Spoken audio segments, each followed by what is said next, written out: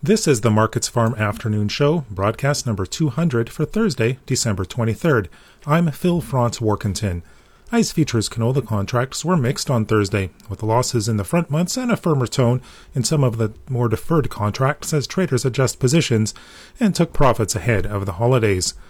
Canola down over $9 to up $3. January down $9.40 at $1,009.40 per ton. North American markets will be closed tomorrow for Christmas, with the Canadian canola market remaining closed through Monday for Boxing Day.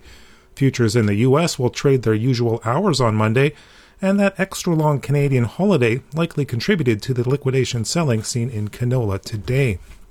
But the losses in canola came despite strength in outside markets, with Chicago soy oil, Malaysian palm oil, and European rapeseed futures all higher.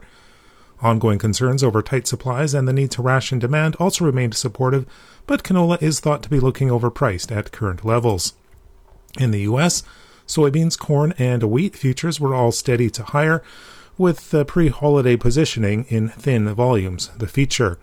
Chart-based buying contributed to the firmer tone in beans as prices held above some key technical levels. The January contract up 3 cents at $13.32 per bushel.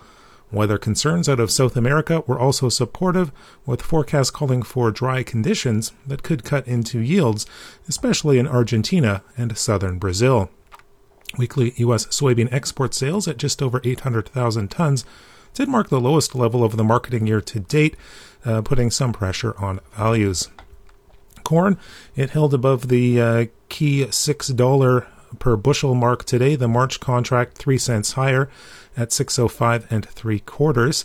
Weekly U.S. corn export sales at just under 1 million tons were down 50% from the previous week, but in line with expectations. Weekly U.S. ethanol production was also down slightly on the week, with stocks of the renewable fuel tightening. Wheat was higher across the board, seeing a continuation of yesterday's gains. Minneapolis up 6 cents in the March contract at $10.34 per bushel. Kansas City up 7 cents in March at $8.61 per bushel. And Chicago wheat up 3/4 cents in March at $8.14 3/4. Weekly U.S. wheat export sales came in at 425,000 tons. That was down 35% from the previous week, but at the higher end of expectations. That's a look at the ICE futures and U.S. markets for Thursday, December 23rd. In Winnipeg, for Markets Farm, I'm Phil Franz-Warkentin.